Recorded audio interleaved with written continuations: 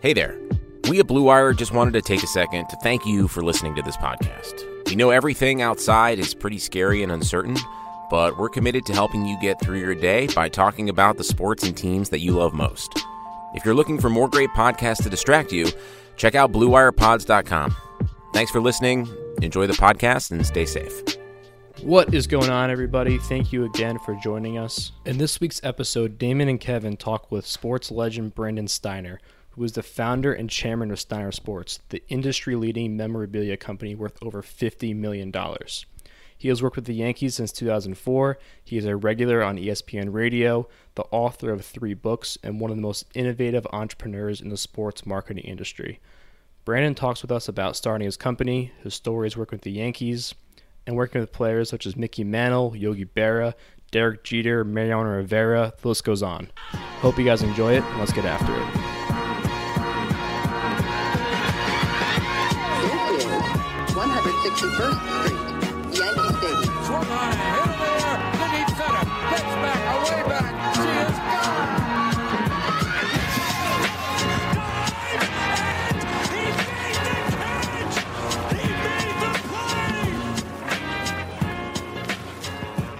The big thing that everyone knows you for is Steiner Sports, and it has become this legendary, massive sports memorabilia company, sports marketing company. I guess my first question to you is just, were you always involved in this from the very beginning, or what was kind of your career path before that, and what inspired you to get involved in it?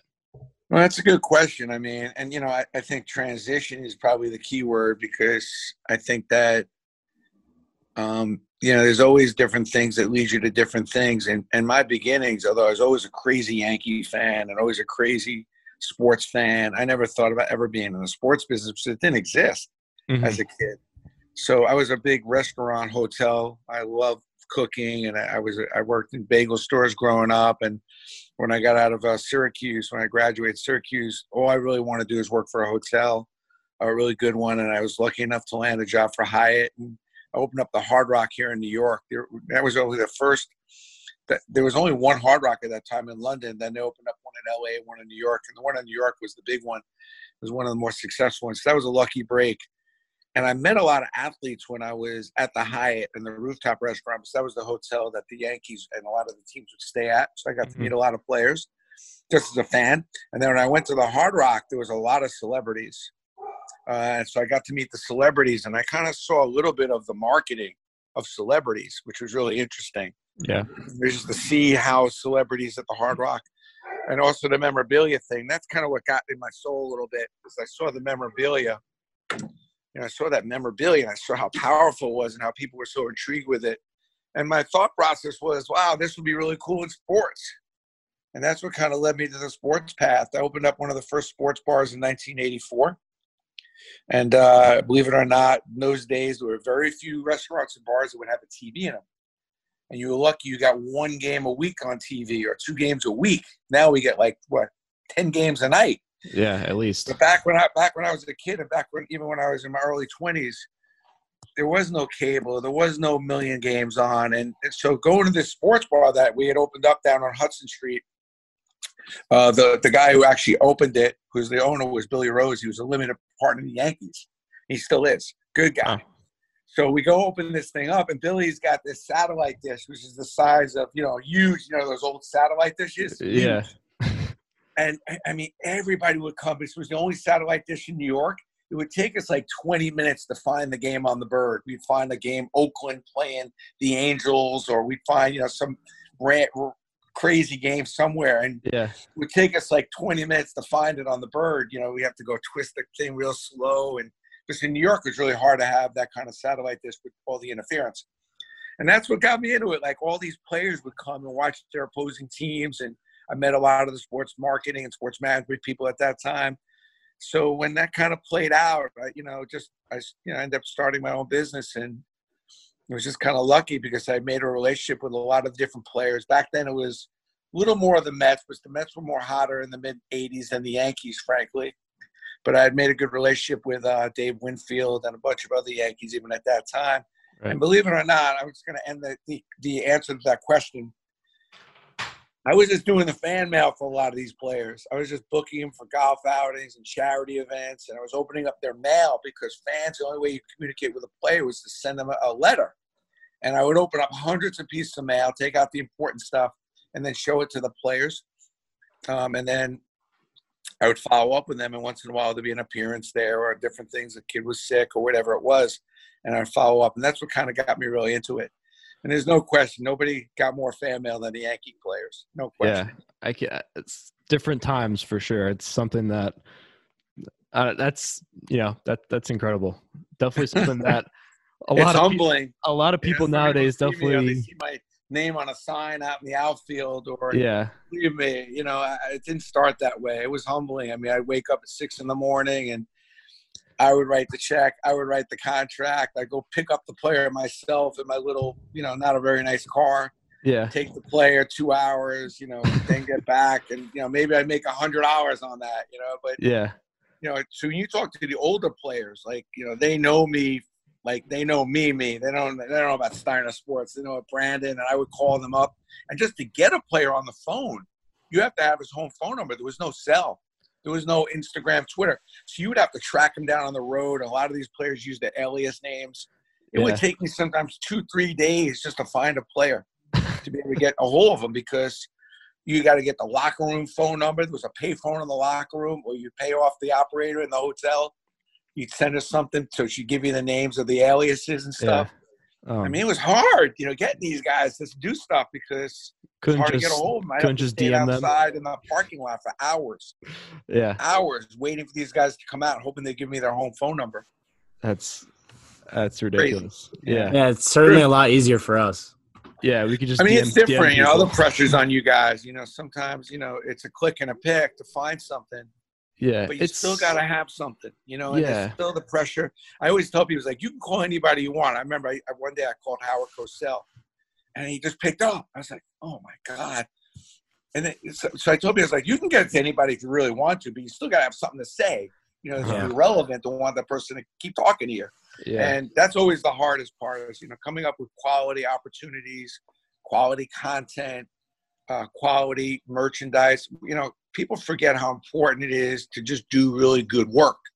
Yeah. And that's what gets people moving. And I think that was the thing I'm most proud of at the beginning of my career, because I would come up with the ideas. Like, I would pick up the players and I would take them, and players respected that, how hard I was working, and it led me to a lot bigger opportunities. And so a lot of times when you're young and you think that things aren't moving along as fast, you are building your foundation to your house, and the initial impressions you get from the people you're working with, it may not be paying big dividends, but it does go a long way in your reputation when people see you doing good quality work and working really hard. Yeah, it's different because you brought up a good point with just having, the quality doesn't change. So one thing that I noticed, I know that Kevin and I are both we're both in business and marketing, but even though that we do have the ability to DM or talk or comment or like something of another player, or even you or anybody in the industry, the volume has increased so much. They're not going to look at 1,000 DMs from one person. The quality still has to be there. And you brought up a good point. Things are the same, but they change, and keeping up with trends is the most important. Yeah, I'll give you an example.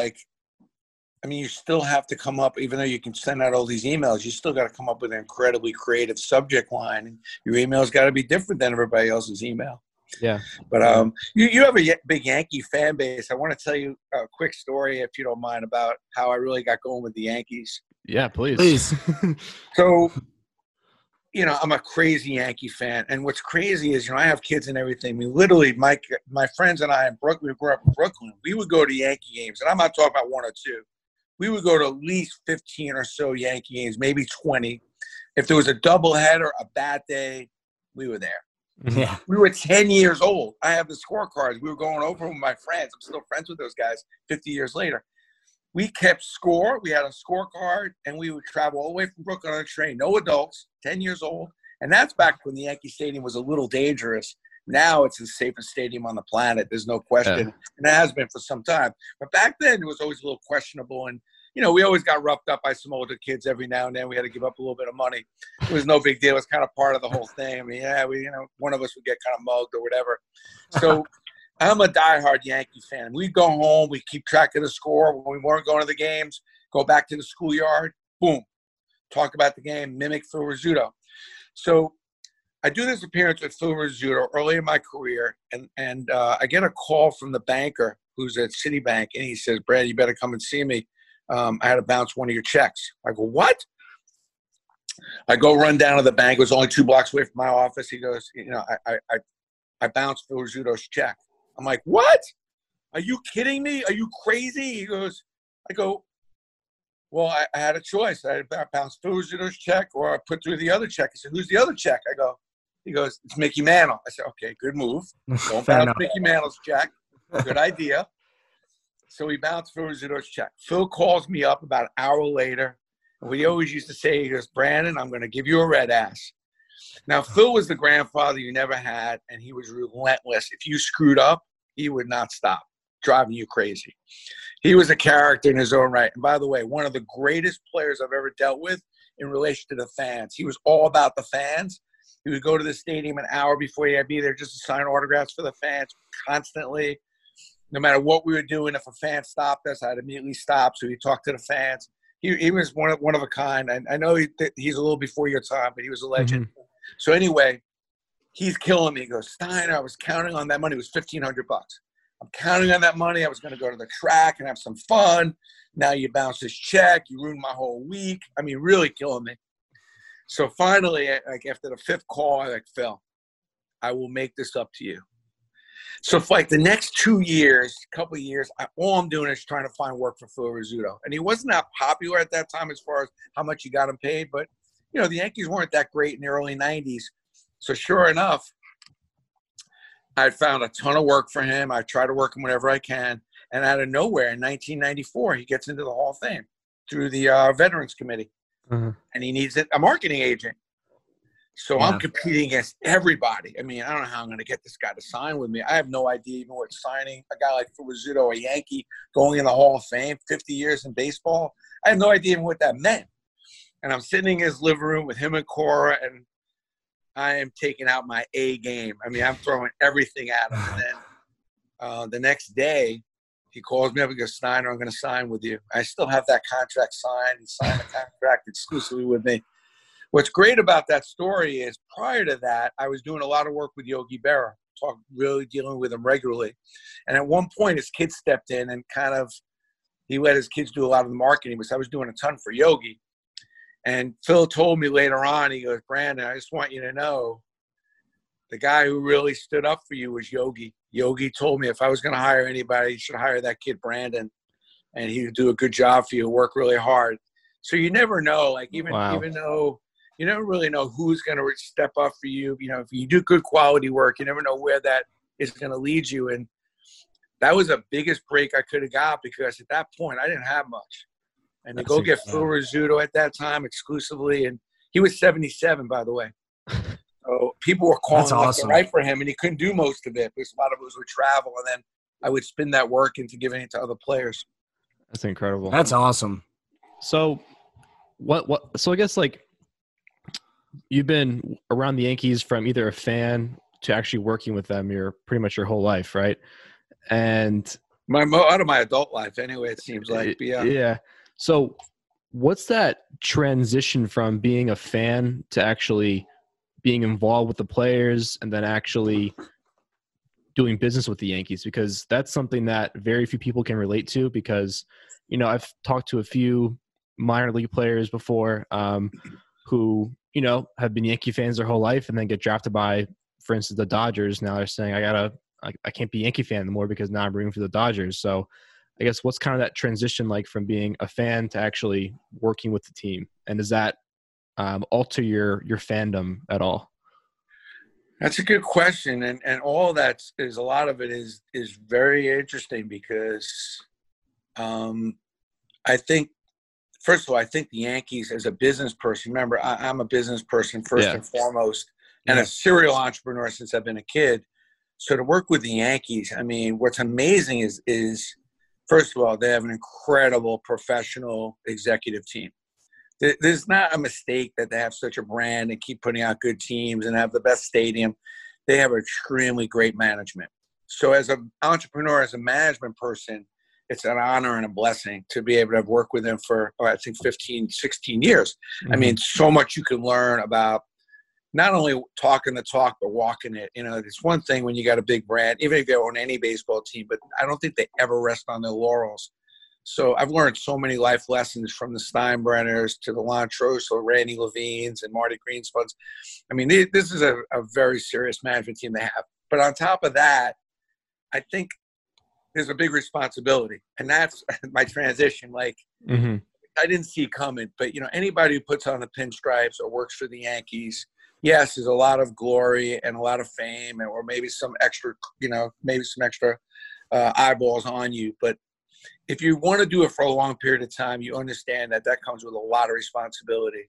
You know, you don't mess around with those pinstripes and why, whether it be the players or the team, unless you're in it for real, you're in it to win it. And on every level at Yankee Stadium, every sponsor is in some way helping participate towards that brand and helping them win. And that's what people don't see behind the scenes. Those signs and those sponsors out there are not random. Mm-hmm. And you don't see them rotating all that often either. And I think that's a really key to their success is they want everybody rowing the boat to help them win.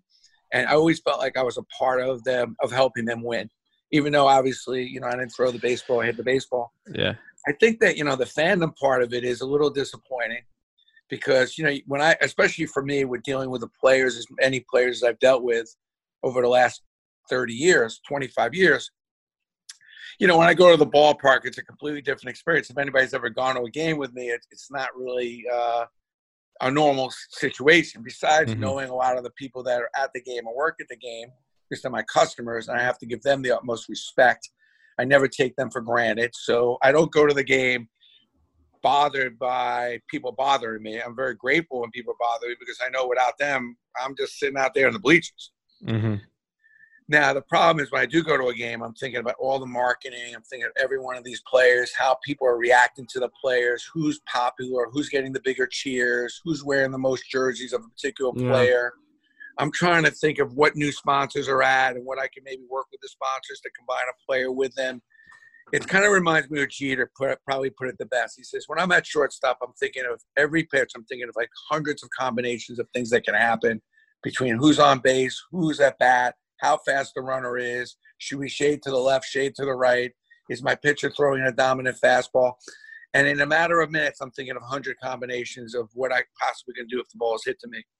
And I kind of thought about that when he told me that a few different times. But at the end of the day, that's how I always felt when I'm sitting in Yankee Stadium for the last 15 years. Is like I'm thinking of every possibility, every company sponsor. What will fans really like? What's going to move fans? What fans really want? So I'm trying to absorb it all in. And then, unfortunately, which is exciting as a business person, but as a fan, it's a little tough because you kind of lose the fun part of it. I'm not going to the game and, you know, drinking 3-4 beers, laughing and screaming and yelling. So that's a little bit of a disappointment. And I have to go elsewhere to do that. Elsewhere in the country, you know, college games and stuff like that to get the full fandom enjoyment. I hope that answers your question. No, it does. It's very interesting. It's funny because everyone has a different answer depending on what industry they're in and what department of the Yankees they work with, if they're a player or something else. So, like, I remember going to Jeter. One time he's up in the office, and, you know, we just started selling the dirt. I said, Derek, do me a favor. Like, when you're at shortstop, can you spend a little more time kicking the dirt around a little bit? You know, when you're smoothing the dirt over, if there's like little pebbles or whatever, can you spend a little more time? Can you dramatize that a little bit more? Because I'm going to have the photographer take that picture of it, and I want to actually sell the photo with the dirt.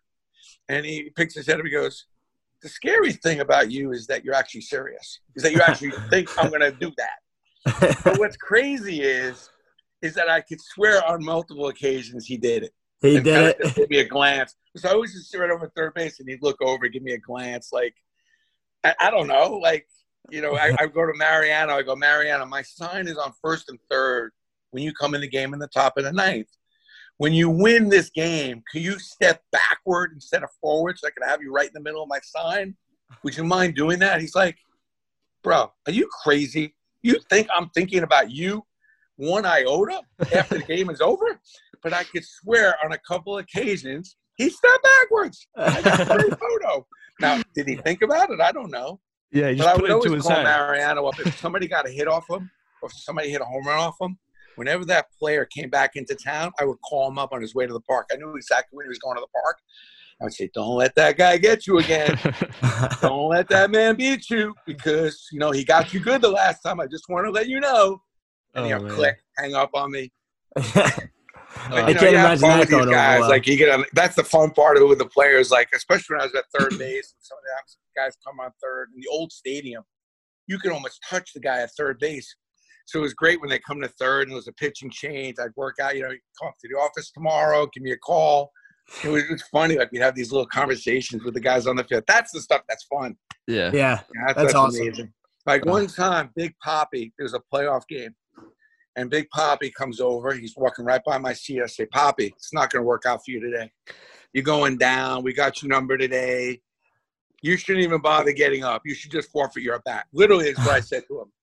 He goes back to me. He goes, Poppy. He calls me Poppy. He goes, you're wrong. I'm going to prove you wrong. I said, I'll tell you what. If you do not hit a home run, you have to sign 24 balls any way I want with any inscription. If you do hit a home run, then I will buy you all the champagne. You send me the bill tonight when you go out with your teammates, and I'll pay for the bill. On the first at bat, this guy gets up. The first pitch, boom! I'm like, oh my God! I don't know if today the ball has even landed. That ball was so gone. He drops the bat. He's rounding third and stops and looks at me and goes. And smiles. The people in the section are crazy. Did you end up paying for the champagne?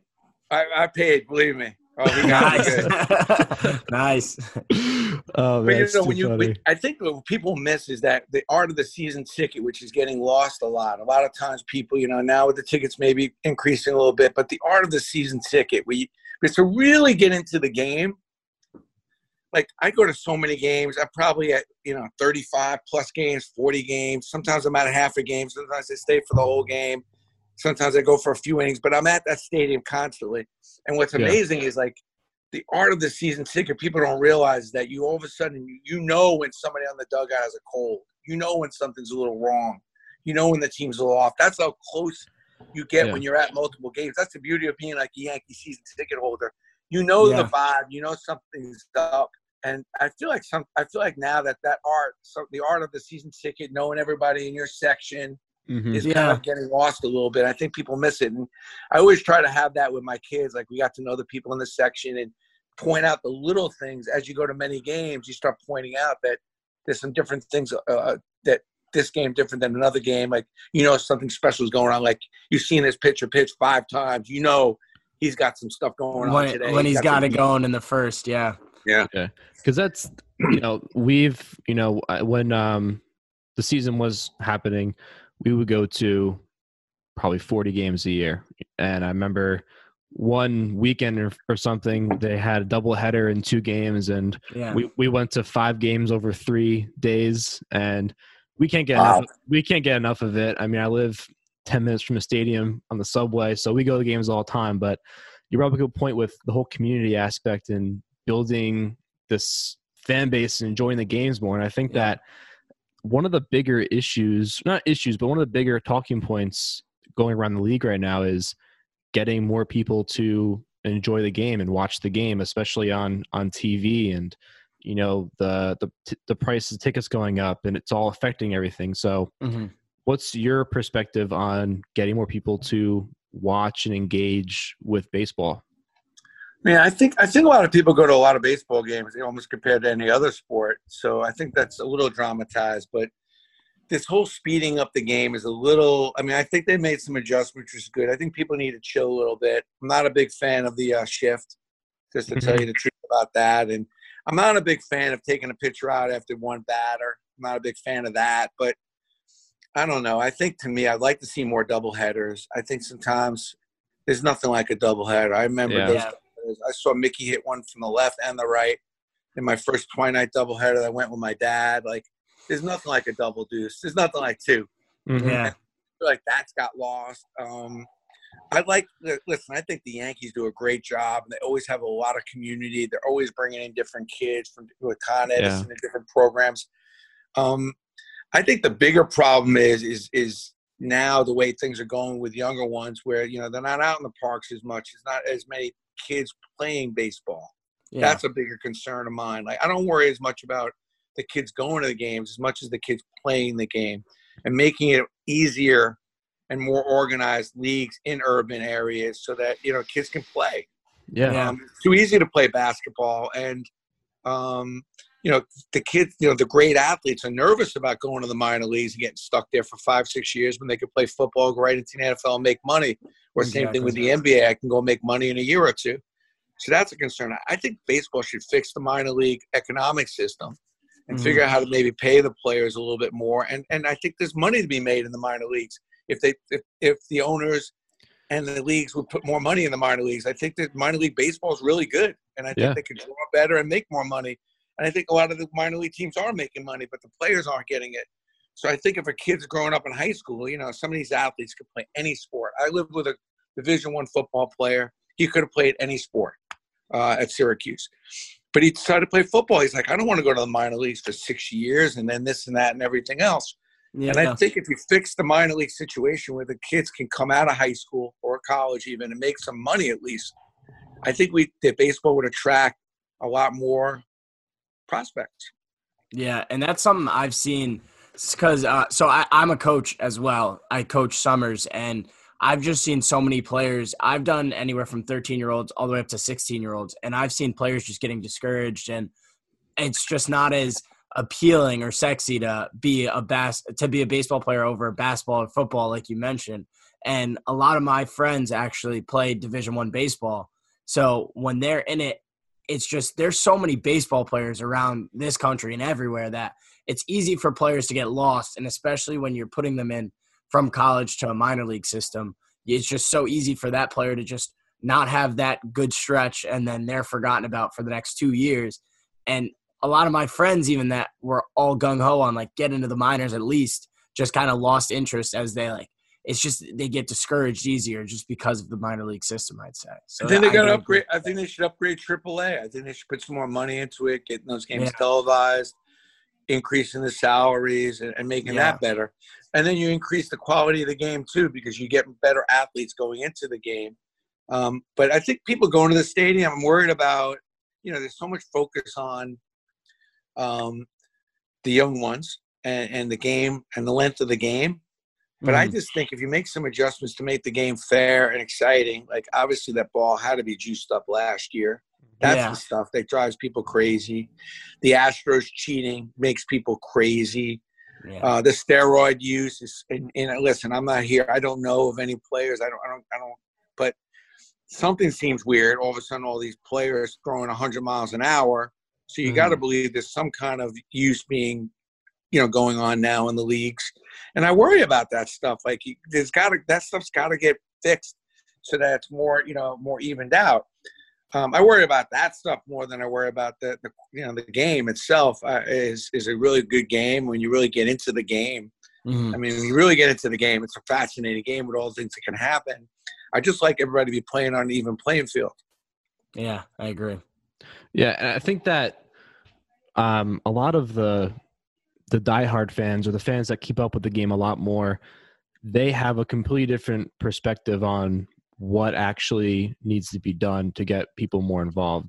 And it's the exact opposite of what MLB is actually doing. The MLB comes out with like you said, the changing of the pitchers. They have the whatchamacallit, the pitch timer.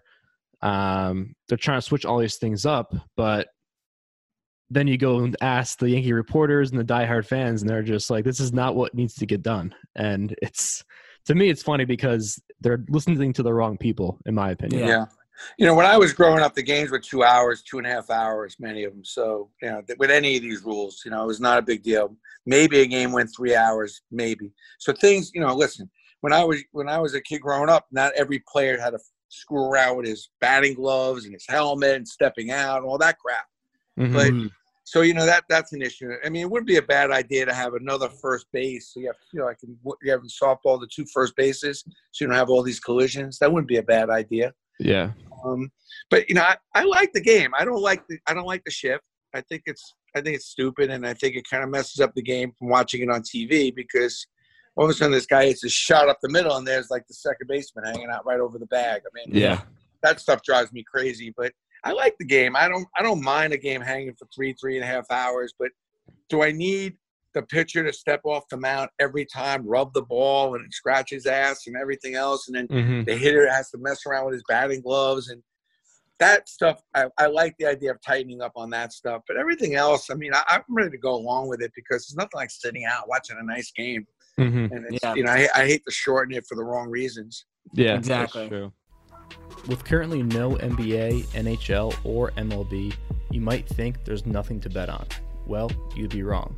Our exclusive partner, BetOnline, still has hundreds of events, games, and props to wager on. From their online casino to poker and blackjack, they're bringing Vegas to you. Missing the NFL? No problem. BetOnline has live daily Madden NFL 20 simulations you can bet on. You can still bet on Survivor, Big Brother, American Idol, stock prices, and even the Nathan's hot dog eating contest. All open 24 hours a day and all online. Use promo code BLUEWIRE to join today and receive your new welcome bonus. BetOnline, your online wagering solution. So I guess a little bit transitioning a little more to the current times right now. You have potentially a shortened season. You have potentially talking about 7-inning games, 7-inning double headers. You have expanded rosters, neutral playing fields, all these different aspects of it.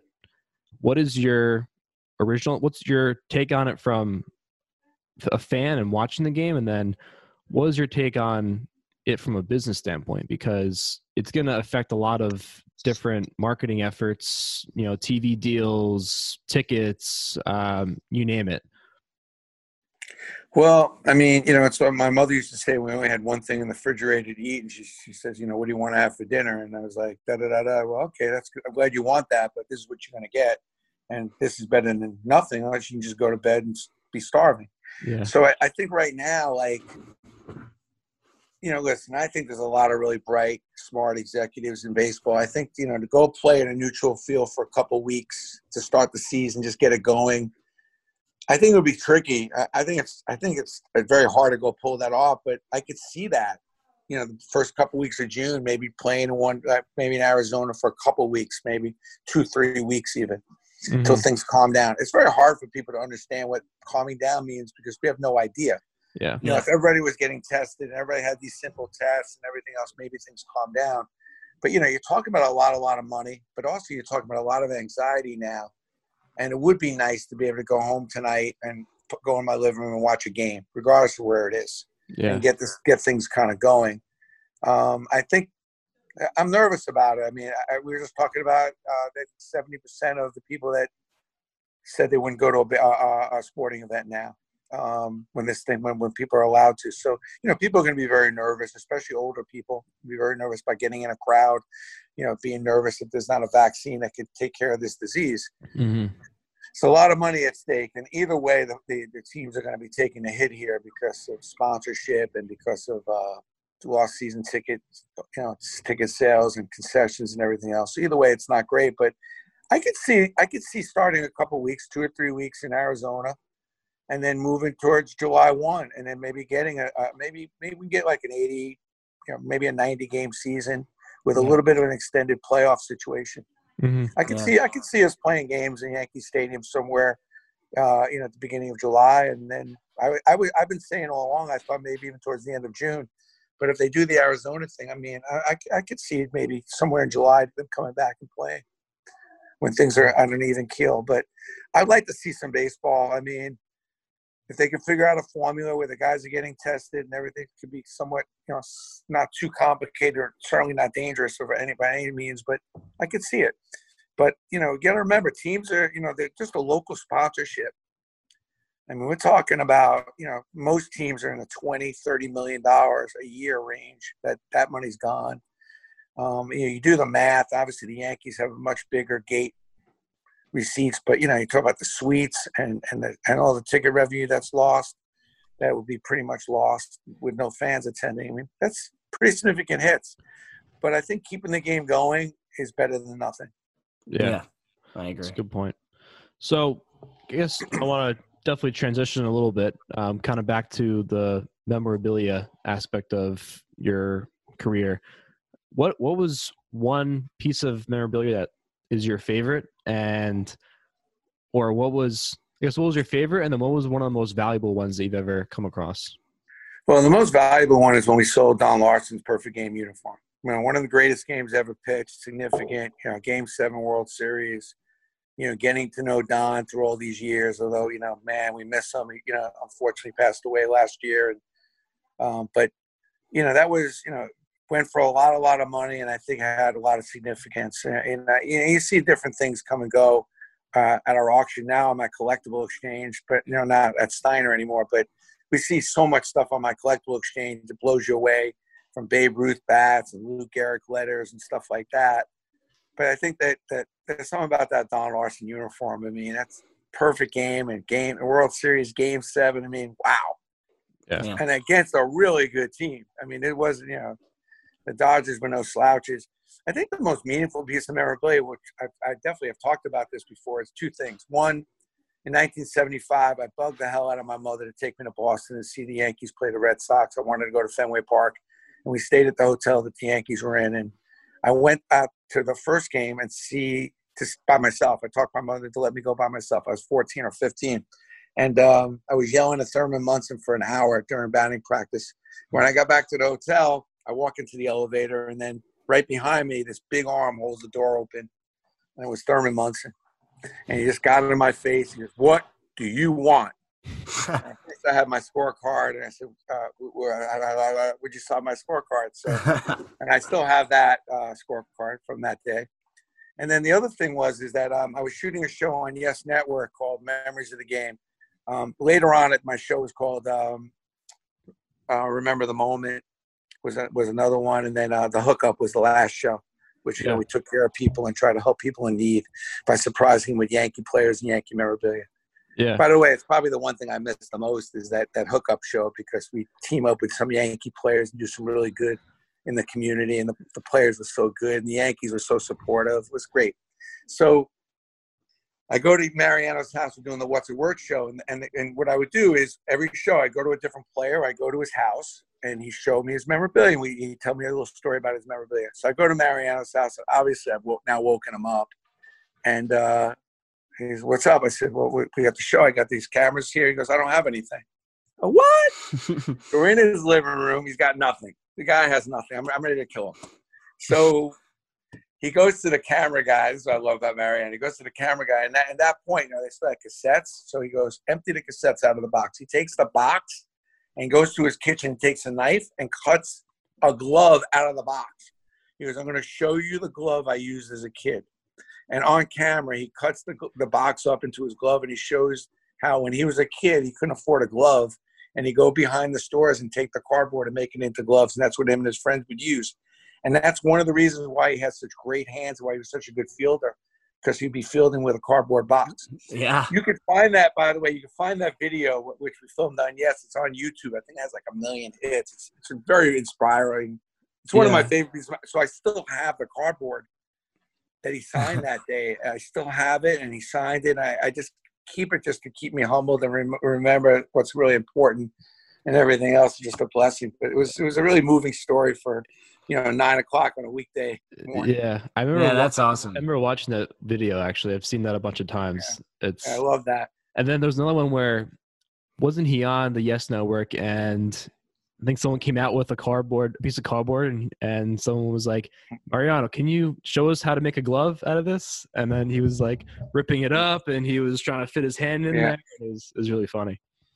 It's amazing. Like, it's just amazing. Like, I remember one time in his early days, he was in my warehouse, and I said, "What do you want to do after baseball?" And he looked at me dead square in the face and goes, "Maybe one day I can come and work here with you, Brandon." That's right. I text them that all the time. I'm like, it's not too late to come work for me. Yeah, I'm waiting. Yeah, that was back when he had the broken English, in the mid '90s when things were not quite, he didn't become the Sandman yet. Yeah, that's funny. Yeah. By the way, Mickey Mantle. I just want to say as a footnote, because we're talking Yankees, there's nobody that's been more meaningful to the memorabilia business than Mickey Mantle. It's just amazing, the perfection and the pride he took with his autograph. And he was the first guy. I remember we did this appearance, and at the end of the appearance, he came up to me and goes, "Brandon, we good?" Like, what are you talking about? He goes, "Well, before I leave, I want to make sure everything's good, that the decision maker there is good." And I've never had a player come to me at the end and say, "Listen, I'll stay a little longer. I just want to make sure everybody's good." That's what I loved about Mickey. Like, if he messed up the autograph, he'd be signing something. He'd go, "No, go get another one. This is not right." Like, he wanted his fans to get real. He was a really, really, really good guy. Like, I think a lot of people missed a lot of some of the best parts of Mickey. He was special. Yogi too is another one, just really special. And I've learned now to appreciate the time I spend with the players. Where maybe back in my early days, I kind of took it a little for granted. That I'm driving somewhere for 3 hours with Yogi Berra and did that many times. Like, don't take it for granted. That's an amazing opportunity. You're with a legend. Like, you gotta remind yourself. A lot of people would love to be in those shoes.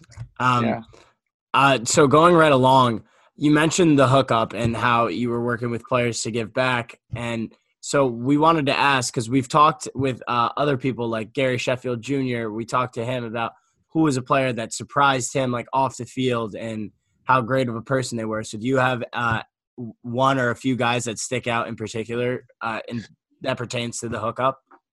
Oh yeah, there's so many. I remember when a kid had gotten a heart transplant, right?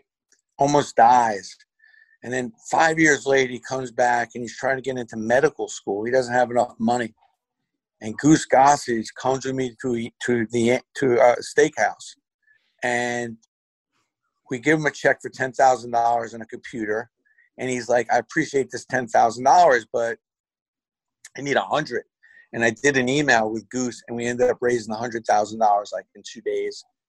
I think Yogi was very, very generous, and people didn't realize how much good work he did off the field. You hear a lot about Jeter's Foundation, which is an amazing foundation that just does incredibly good quality work. His family and his sister are in it for all the right reasons, and they've had a tremendous impact on many, many kids. You can't say enough about it.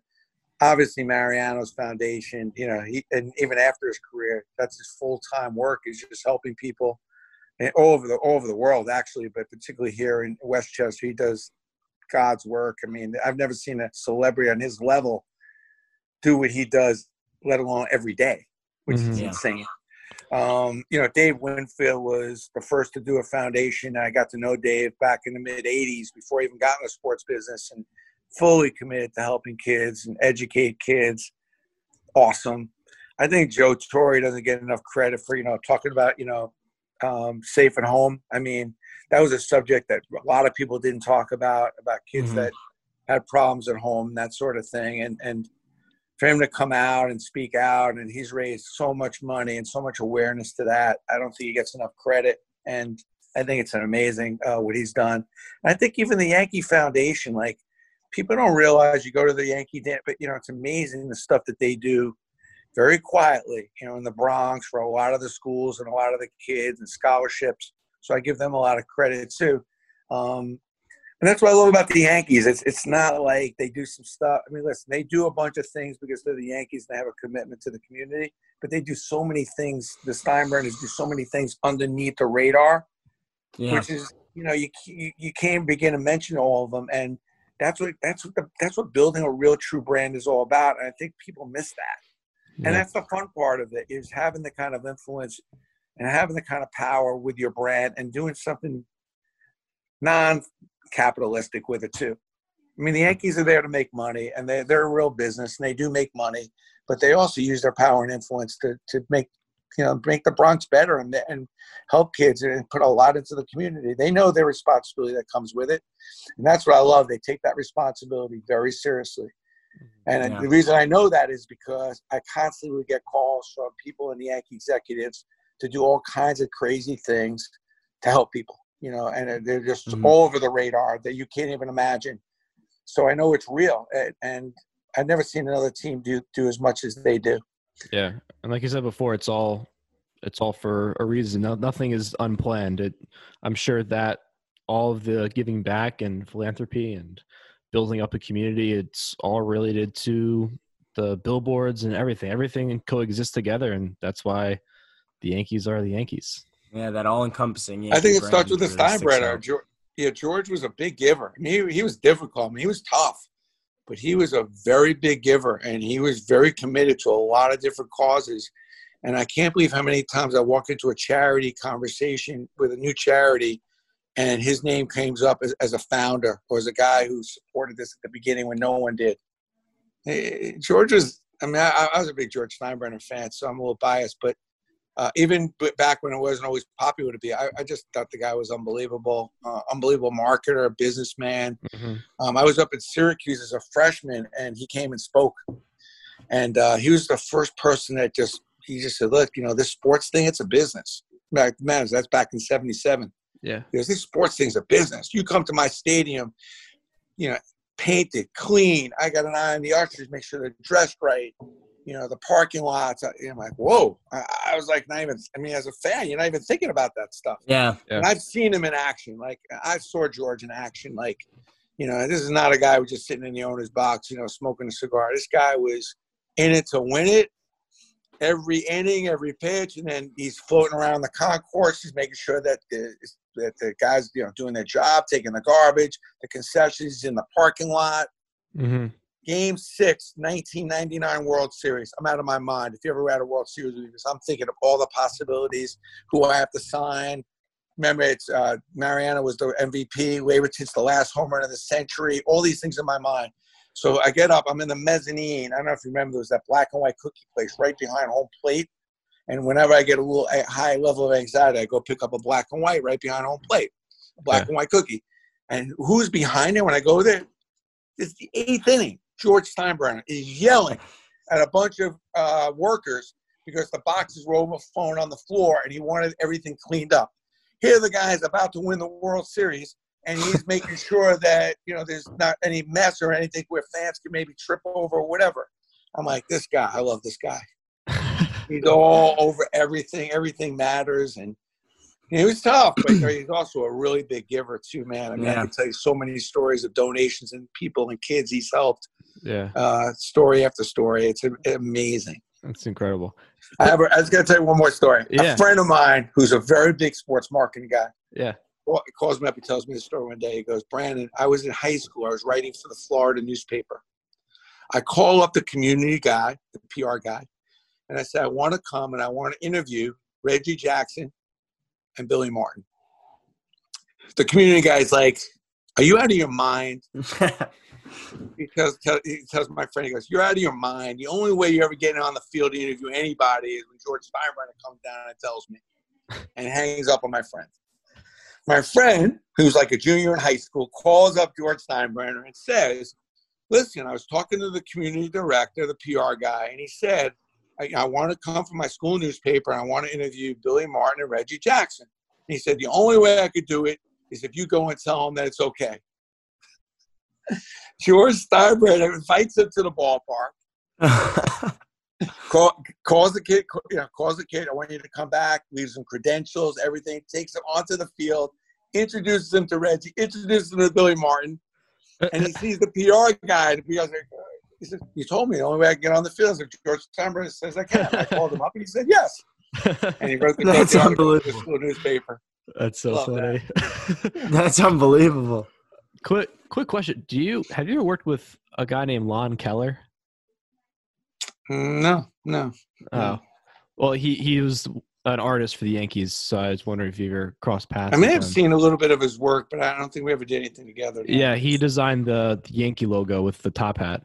Oh, wow. That's cool. I didn't know that. Yeah, but the reason I ask is I was my grandfather worked in the sports marketing industry a lot, and he was a close friend of his, and that's actually who I'm named after. My middle name is Lon. So, oh, wow. That's cool. So love that logo, by the way. It's my favorite. Yeah, that's my favorite. Oh my gosh. So yeah, I guess the last question that I have is more so just, living in the times right now, because I know that you're one of your more infamous entrepreneurial ideas was selling the dirt at Yankee Stadium. And you had the TED Talk called Find Your Dirt that you did, and it's been a big part of your story and everything you've done. So I guess could you talk a little bit about, one, the inspiration to do that and the story behind the Find Your Dirt, and then more so with keeping up with the times right now. It's a very fast-paced environment. A lot of things are changing, especially now. We're all home trying to take advantage of the opportunity that we have instead of just staying home and waiting for times to pass. And I think that correlates really, really well with just being innovative and thinking of new ideas like Finding Your Dirt. So yeah, I guess could you talk a little bit about that? Well, the one thing I tell people is just to get this started, and this is probably the most important thing if you take anything from this conversation, is it doesn't really matter where you are. Mm-hmm. What matters is what you're willing to accept. So I know we're all in a little bit of a shitstorm right now with everything going on, and it's tragic and it's terrible. But life is difficult. It's difficult today, and it'll be difficult many more times forever. Life is not easy. So the faster you get kind of accustomed to the fact that life is difficult, when situations like this come up, it won't take you out of whack as much. I don't think you could ignore a situation like this. But on the other hand, if you understand that life is difficult, then it becomes a little more tolerable to understand, okay, this is going to be another difficult, highly difficult time. But again, it doesn't matter where you are. What matters is what you want to accept. So if you want to sit here and feel bad, yes, there's been some deaths, which is tragic and horrible. And we are going to go through a difficult time with our economy and our healthcare. But what do you want to accept? Are you going to accept it and start just feeling bad for yourself? Or are you going to do something about it to move forward?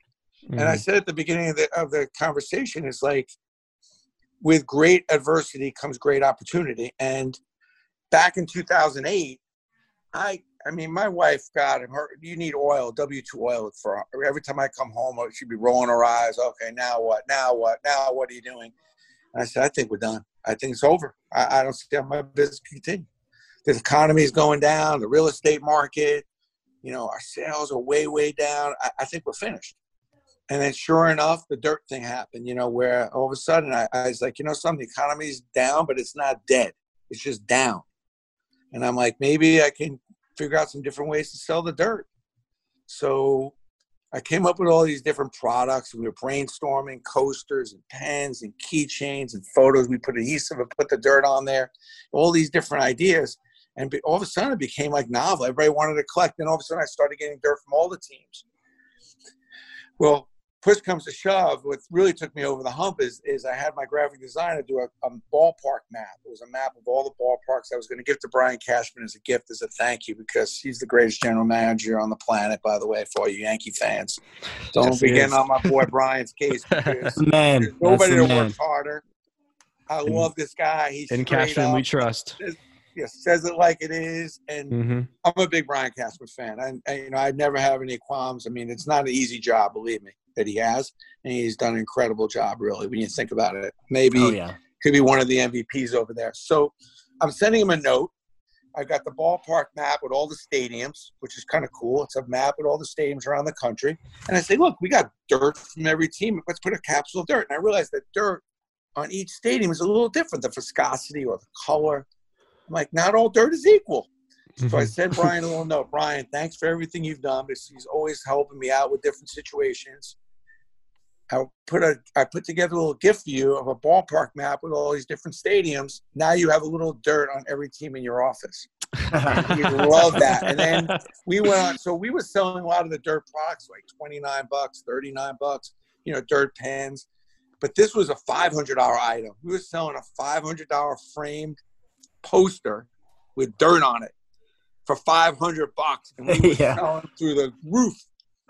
So, just when things were looking horrible, here we are. We came up with one of our best items that we're probably well known for. When I was at Steiner, and I mean, you never know what's going to come up if you just keep racking your brain and grinding out. You'd be surprised what you come up with. But I don't think the good Lord, although the good Lord may be a little bit upset with us, and maybe this virus has something to do with the fact that, maybe we could all work together a little better. Maybe we could all be kinder to each other. Yeah. Maybe all these countries can kind of be more unilateral to help each other. Maybe there's a big message that's underlying on this virus. And I hate to see lives lost over a message, but I think we've all learned a lot with this virus. Mm-hmm. And I think that, sometimes when adversity happens, sometimes, the best things are ahead. And I'm hoping that's going to be the case. I'm hoping that, that we all learn from a lot of this as far as, increasing the level of our gratitude and appreciation for many, many little things, the people that stock your groceries, Mm-hmm. the person that drives you, in a cab, or the person who drives your train, or the nurse and the doctor or the receptionist. We've definitely lost our way a little bit as far as, making sure that we have high level of gratitude for everyone, regardless of how much money you make. And I think that maybe there's some good lessons to be learned, but I don't think the good Lord is going to not leave some incredible white space for us to make this planet a little better when this thing passes. Yeah. Yeah. Well said. Very well said. Yeah. Some of the greatest companies were started in 2008 when that happened. That's true. It's got to take advantage of everything, and I think that's, nothing really. I mean, listen, nothing exciting happens until your back's against the wall. Yeah, you got to go pretend that your back's against the wall. You got to kind of make believe to create that kind of anxiety and hostility inside of you. But most people that start, really good businesses or have done incredible things, usually will come up with some kind of story where their backs are against the wall and they had no other choice. And that's kind of where we're at now. That's where this country's going to be at, right? When we come out of this, our backs against the wall. And I expect some incredible things to come out of this from a lot of different people and a lot of different companies. Yeah. Yep. It's a very good point. Well, it was absolute pleasure talking to you. I think that we can all learn a lot from even just being innovative and selling some dirt, So hopefully we all come out there on the other side. But it was absolute pleasure talking to you. Hope to connect sometime soon when there's real baseball going on. But yeah, we'll take you to a game and we'll show you how to get back into the fan side. Yeah, the more obscure part of the ballpark, the better. I don't need to be sitting down low anymore. We'll go. Sounds good. We'll show you standing room, bleacher creatures. We'll get you back into the swing of things. That's where the real fans are, the hardcore real fans. That's what I'm talking about. By the way, anybody want to get a hold of me, you can just like me on Facebook or LinkedIn or go to collectibleexchange.com. Yeah, there you go. Thank you so much. Yeah, great. Appreciate you guys. Keep up the fandom. Yeah, thank you. Thanks. Have a good one.